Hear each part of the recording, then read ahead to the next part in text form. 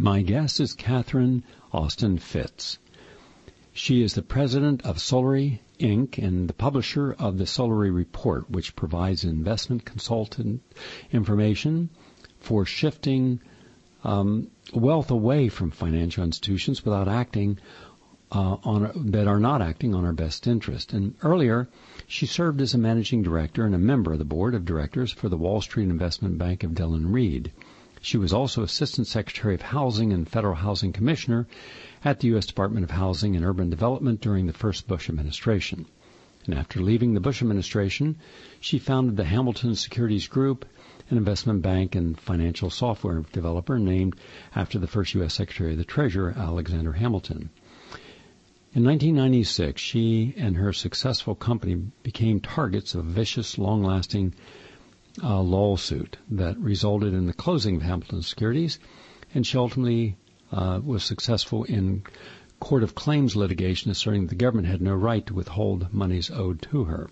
To date, she has designed and closed over $25 billion worth of transactions and investments and led investment strategies for over $300 billion in assets and liabilities. Her website is solary.com, S-O-L-A-R-I. Nice to have you with us today. Oh, Gary, it's nice to be with you. I have long been your admirer. Well, thank you. I'd like to ask just a few questions, and as is the nature of my particular way of interviewing, I like to keep quiet so that a guest is not rushed. They have a full time to give us the full contents and context of their arguments. And here are my concerns, and they're going to be in three areas. I'm going to ask you about illegal drugs, but that won't be the first one. Illegal drugs that we now have absolute proof were washed through major banks, including Citigroup and others, and why no one from those banks was ever held personally responsible, whereas if you or I were to launder money from any drug or drug cartel, we would spend a long time in prison.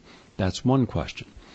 The second one is how much power the banking community has over policymakers, laws, regulations in our government, the reality of it, the truth of it. But we're going to start with this. This is a hypothesis. It cannot be proven or disproven. We can only have our opinions. But here's my argument. We are now on quantitative easing 3, but that's a deception because we actually had 4. They did not count the $16.3 trillion in 22,000 transactions that was audited by Bernie Sanders and Ron Paul that showed in this gigantic report that 20 corporations, all of those were banks, received this $16 trillion at zero interest and were allowed to give their most toxic assets as collateral that could never be cleaned up, so I'm assuming they were just eliminated, but they haven't been paid back. 2.1 trillion, 2.3 trillion, 1.7 trillion. Goldman Sachs was 840 billion. None of this was ever made public, either to members of Congress or to the media or to the American public. But we, the public, are ultimately responsible for that. Yet that 16 trillion doesn't count anywhere. It's not on our books as a liability, though it is, until it's all paid back and there's no interest. And now they're asking for quantitative 4, even though 3 is already just started. They're now saying they want a 4th. So my larger question is this. We don't have one economy, we have 7. Wall Street has its own unique economy, which more often than not is about making money off money. Derivatives, credit default swaps, and all the ways that people make their money. The economy of the average person, a poor person, a person on Social Security, a person on a fixed income is completely different.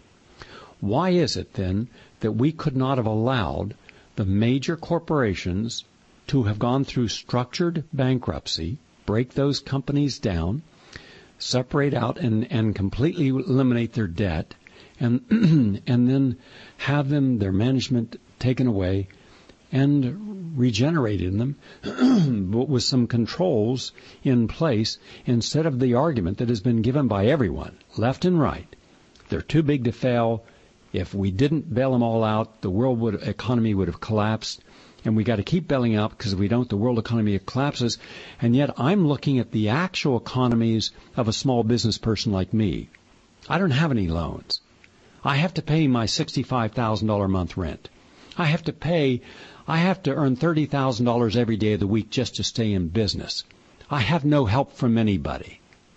And yet, not a nickel goes to me. Nothing goes to me except the backhand of the local bureaucracies, the state bureaucracies, the federal bureaucracies, and yet people who've never run a business run the White House and run the world. The people who've never had to hire and fire to work 7 days a week, 60 to 100 hours a week, they are not a single one of those people do you see in any area of government or any place where decision-making is made. And yet that offends me in the extreme that we're told we must give all of the money to these people or we will all collapse. I think we have been had. I think we've been lied to. Those are my personal feelings. They're all subjective, and they're all hypothetical. I'd like your input, please. Well, Gary, I call it a financial coup d'etat because I think a decision was made to re-engineer the process on which governance is of the assets in the economy is being managed. And rather than discuss those change in policies with the general population, a decision was just made to pull the capital out of the economy and to engineer a change of control through the financial system. So the reason nobody at the banks has been thrown into jail was that they were paid to engineer very systematic fraud that was, and fraudulent paper that was sold globally.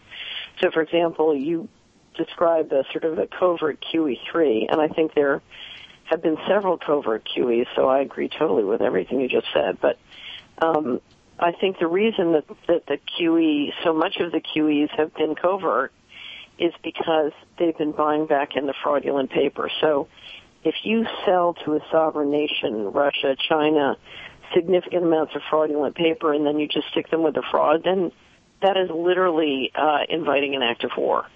So I think the bringing back of that paper in has been one of the reasons is to protect the world from seeing the extent of the fraud, because the extent of the fraud could, if that was shown and those losses were taken by all the parties that held them, some of the parties that have guns and can kill, I think they don't want to necessarily stick the losses with.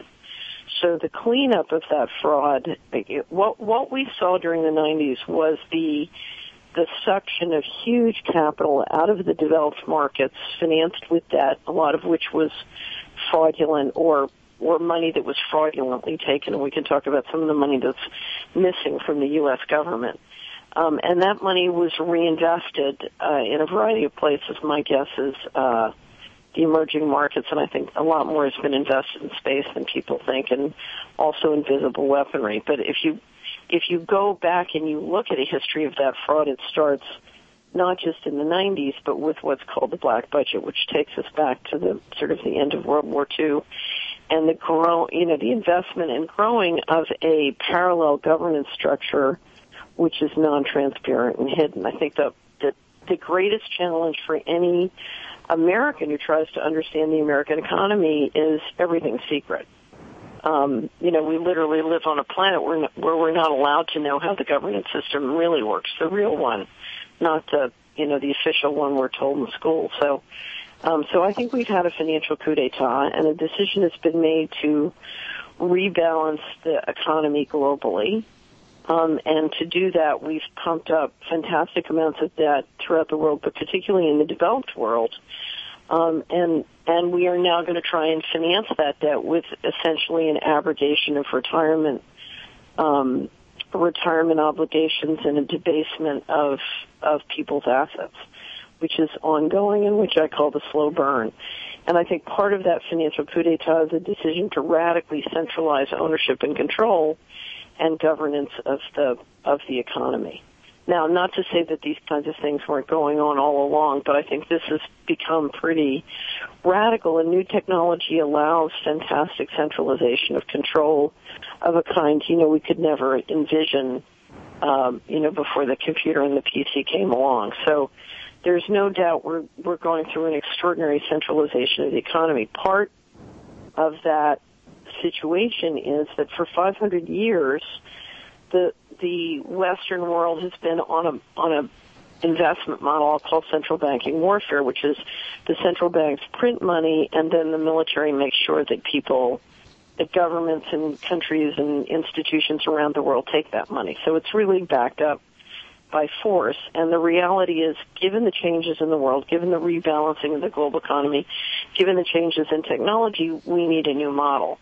And part of that is that with new technology, there is, 90% of the jobs that people in the developed world's earned income doing are not needed anymore. We can have robots do them. We can have computers do them. And so one of the big questions is, if the central banking warfare model is about tapped out, how do we change the model? And while we're changing the model, how do we grapple with the fact that we're going through, literally the equivalent of the Industrial Revolution, where millions of people, lost their source of income and had to reinvent themselves. I appreciate. So I'd say it's a financial coup d'état. I don't think this is fraud. I think this is a plan. Oh, okay, good. That's very few people will go on the record saying that, and you're on the record saying I appreciate it. I'm going to tie three things together and ask you to address them. They may seem to be completely disconnected.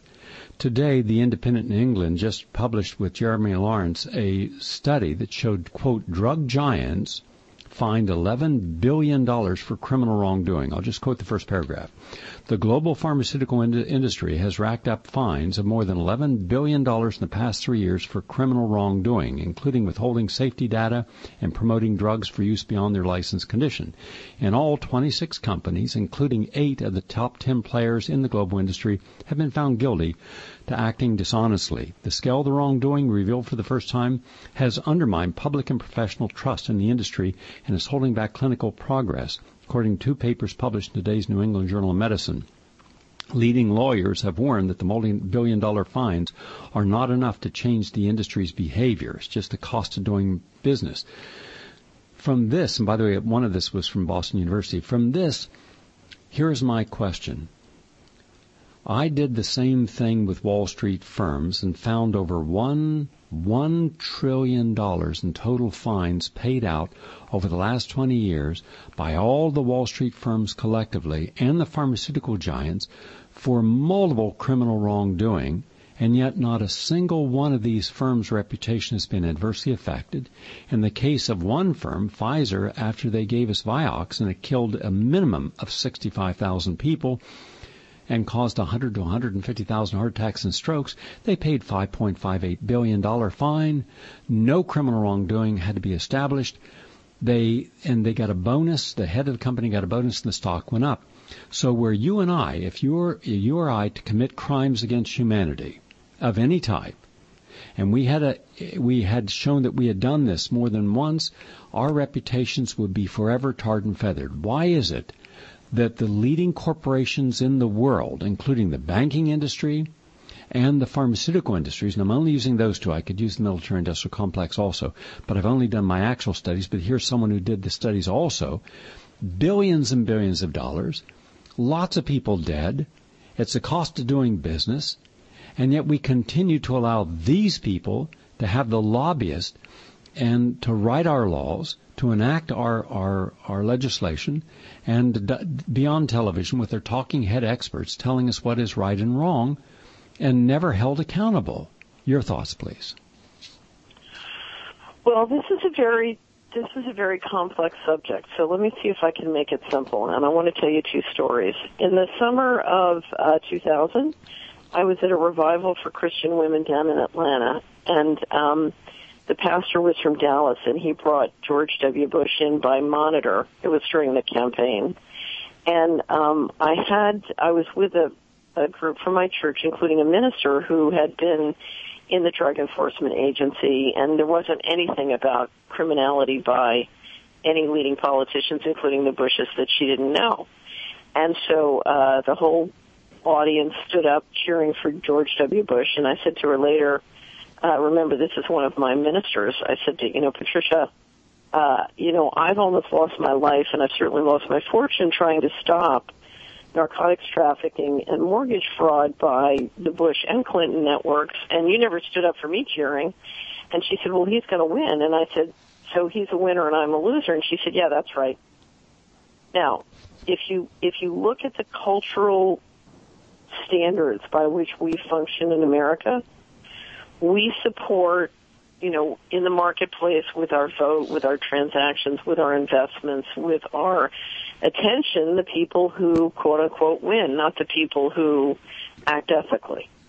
And, it's always been that way. If you come and, I've sat on major corporate boards and at the head of government agencies, and the message to everybody is the crowd supports the criminal, not Jesus. So if you go back to the story of the crucifixion, the Romans know it's very bad politics to crucify Jesus, and they're trying to get out of it. So they invite the crowd, and the crowd supports the criminal.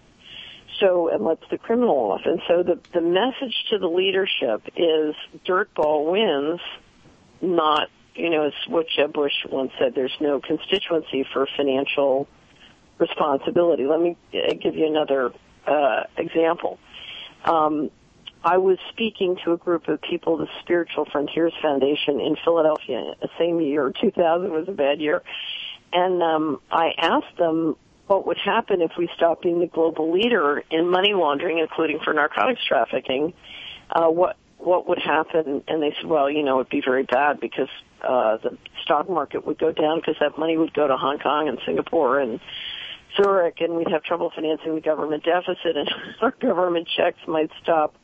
And I said, okay, well, let's pretend there's a big red button up here on the lectern, and if you push that button, you can stop all hard narcotics trafficking in your county, your city, your town, your state. Tomorrow, that's offending the people who control $500 billion to $1 trillion a year of global money laundering. Who here will push the button? And out of 100 people dedicated to evolving our society spiritually, guess how many would push the button? I don't know. One. So I said to the other 99, why would you not push the button? And they said, we don't want our government checks to stop, we don't want our mutual funds to go down, and we don't want our taxes to go up. Now, let me go back to the central banking warfare model. For hundreds of years, the majority of Americans have been the beneficiaries of our ability to maintain the reserve currency and basically use the military to extract cheap natural resources from other populations and sort of hold up our economy. And as a result, we found it's to our short-term and intermediate-term benefit to support the system, even though the system is doing many things to control and drain us as well. So we have bought into an exploitive system, and we as a people have never found a way to organize to basically shift the system. And so the reality is, as bad as the fraud is on Wall Street and Washington, what is important to understand about the last 15 years of what's just happened with the financial crisis is the debt bubble and the fraud was engineered one county at a time by millions of Americans who are making money on it. So essentially, it's remarkable the extent to which the population in general is complicit in all of this and doesn't see the whole thing whole. I'm very glad your expression of saying, these might look like they're disparate phenomena, but they're not. We talk about the different parts of the corruption, whether it's mortgage fraud and drugs, like it's two separate things. It's not. It's deeply entwined as a living system. And when you look at the human body, you look at it as a living system, dynamic, everything connects to everything. It's the same with the economy and the fraud. And that's why, what each one of us needs to navigate this and to help change it is we need to see it whole, and we need to see it and find our power. And our power comes from saying, I'm going to take responsibility for this, and I'm going to come clean in my own life and my own money and my own transactions and try and get out of my dependency on what is an increasingly sick system. And the more of us who will do that, and the more of us who will shun the dirty players, if I had to say one book that I think has been the most seminal in my thinking on where the real solutions and how we get real power in this situation, it's a wonderful book by an economist from the University of Michigan, Robert Axelrod, called The Evolution of Cooperation. And he sat down in the 70s and said, okay, how can the guys who bring peace make more money than the guys who bring war? And one of the things he discovered, Gary, was that the condition precedent to doing that was transparency. Because if I can go around to the other side of the earth, deal drugs, kill people, come back and be a hero in my own hometown, then crime pays. And I've done a case study called Dylan Reed and the Aristocracy of Stock Profits. It's up on the internet. You can see it. And what it shows is that financial engineering that allows people to be honored and famous and admired, even though what they're engineering is the worst form of corruption and fraud, and even genocide.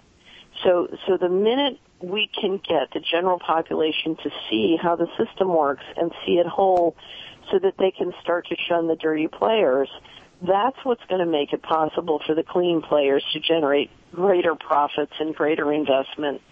And the reality at the end of the day in a global economy is who enforces, and we're all going to need to enforce.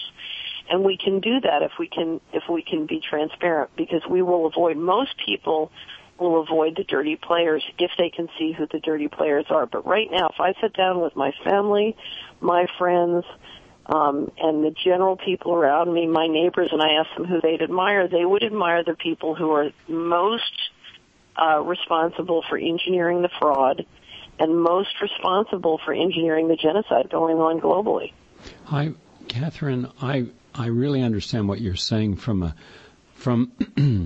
heart point of view, not an existential or intellectual point of view, because I thought that the idea of a 99.1%, it made for a very catchy slogan, but everywhere I look, the 99% are participating and giving power over to the 1% and actually supporting them. Right. I mean, it's when I went down to Occupy Wall Street, which I did every day for 28 days, to try to give them support. I brought them food from my health food store. I gave them books. I offered them a place on the radio. I did everything I could to help them. All I asked them was allow in those of us who've been in the civil rights movement, the women's movement, the Back to the Earth movement, the human rights movement, the health movement. There are millions of Americans of all ages who participated in movements. Allow us in to help you, so that it just doesn't become about you, and do you have a place to sleep tonight? So with one of them, and this was rather typical, one of them I said, tell me what you're actually against. Globalization. I said, good, we're on the same page. Now, what part of globalization are you against? Well, we're against all of it. I said, okay. So I said, I agree with you. I said, now here's the idea. Look at my shirt. So I took off my shirt and I showed it was made with union labor in the United States, as was my belt and I showed my credit card, from not a major bank. And I said, no, I'm a vegan. I eat organic. I locally grown. Because if I walk into McDonald's, I'm supporting globalization. If I drink a Pepsi-Cola, which you're drinking right now, I'm supporting globalization. A Coca-Cola, globalization. If I'm wearing a designer jeans that were made in Bangladesh, globalization. So do you understand that if you're going to be against something, make that incorporated into your whole lifestyle so you're living an example of it, and that way it's more authentic. But to say you're against something, but then you're supporting it all, in actuality, it rings hollow. And that was what I got time and again. So my next question is this. Actually, I just had a thought. You're familiar with Horace Greeley. He said the darkest hour of any man's life is when he sits down to plan how to make money without earning it. And and what I see now are two things coming together. For those of our stations, if you just tuned in, Catherine Austin Fitts is my guest, and we're talking about her perspective on finance, banks, global governance, the power elites, and the power they have over us, and how we have to change individually and then collectively and show our strengths. If we're smart enough to make money the honest way, if we're able to use nature in a sustainable way, and we collectivize that in such a way that we can all participate, then we have a future. If all we do is complain and are angry, but continue to be supported by that system that can exploit us, then we have allowed a Stockholm Syndrome to manifest. Now, two things to connect here for your next question. Do you remember who said the greatest purveyor of violence in the world today is my own government? U.S. wars and violence overseas are all meant to maintain unjust predatory investments? No, I don't know who said it. It was Martin Luther King. A lot of people have said something like that. Martin Luther King. Martin Luther King said that in a very famous speech, and that was at the Riverside Church on April 4th, 1967, and it was known as Beyond Vietnam, A Time to Break Silence. And yet here's Barack Obama saying we intervene in Libya alongside a broad coalition and with the mandate of the UN Security Council because we had the ability to stop the slaughter of innocents and because we believed that the aspirations of the people were more powerful than a tyrant. Well, all we did was create thousands of tyrants and slaughter the people. Now, look, here's the other two things. I'm almost finished. Go ahead. Two things just this morning, and I've been predicting this. This is from The Guardian. Striking Greeks retake streaks. No to Troika's austerity. We are bleeding. Hundreds of thousands demonstrate against latest proposed cuts. I've said we make the mistake in the West of looking at the bankers who then support through lobbying the politicians that then give back all the money to the bankers. But you have a bleeding population. It will tear you to pieces in time. And now is the time. I believe the Greeks will completely take over the country. They'll throw out their government and say no to any more bailouts. Then now today in Spain. This is just this morning. Quote, the Spanish public won't accept a financial coup d'etat. Spain's government is right to fear the public reaction to this new round of suffering mandated by the financial markets. This is also from The Guardian. And now the Spanish government is firing into the crowds of hundreds of thousands. Boy, that's a mistake. But all this is fully backed by the President of the United States, his cabinet, our Secretary of State, a warmonger, Hillary Clinton. And I'd say you piss off the Greek people and the Spanish people, the entire European Union is going to come down because these people have had enough. And the great Gerald Celente said, when you have nothing to lose, you lose it.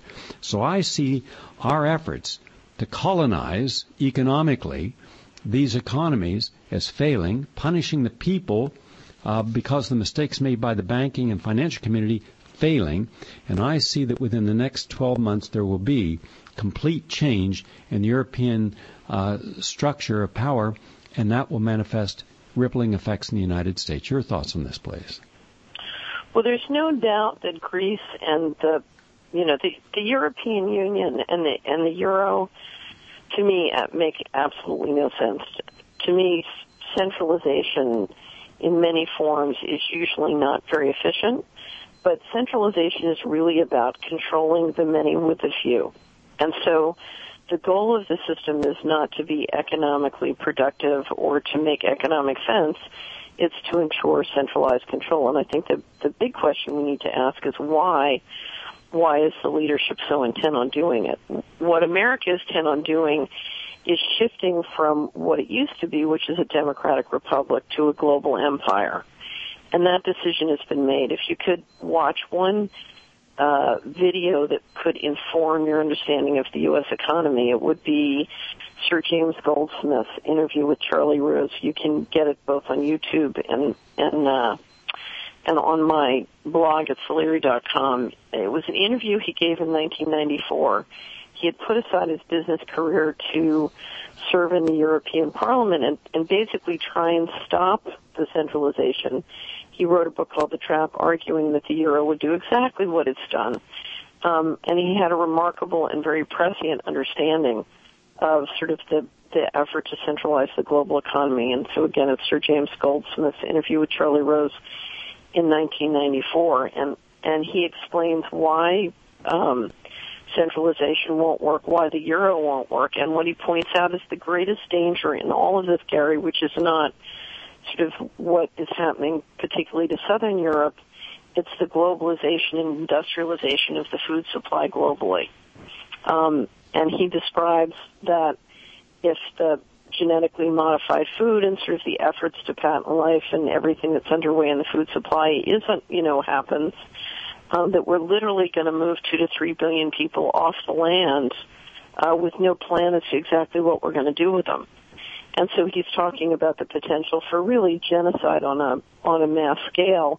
and the dangers and the threat to our culture and global economy of central control of the seed and food system, which I think is the greatest danger before us, and one of the reasons I'm such an admirer of your work. And so I think, can the global empire continue to do what it's doing in Europe?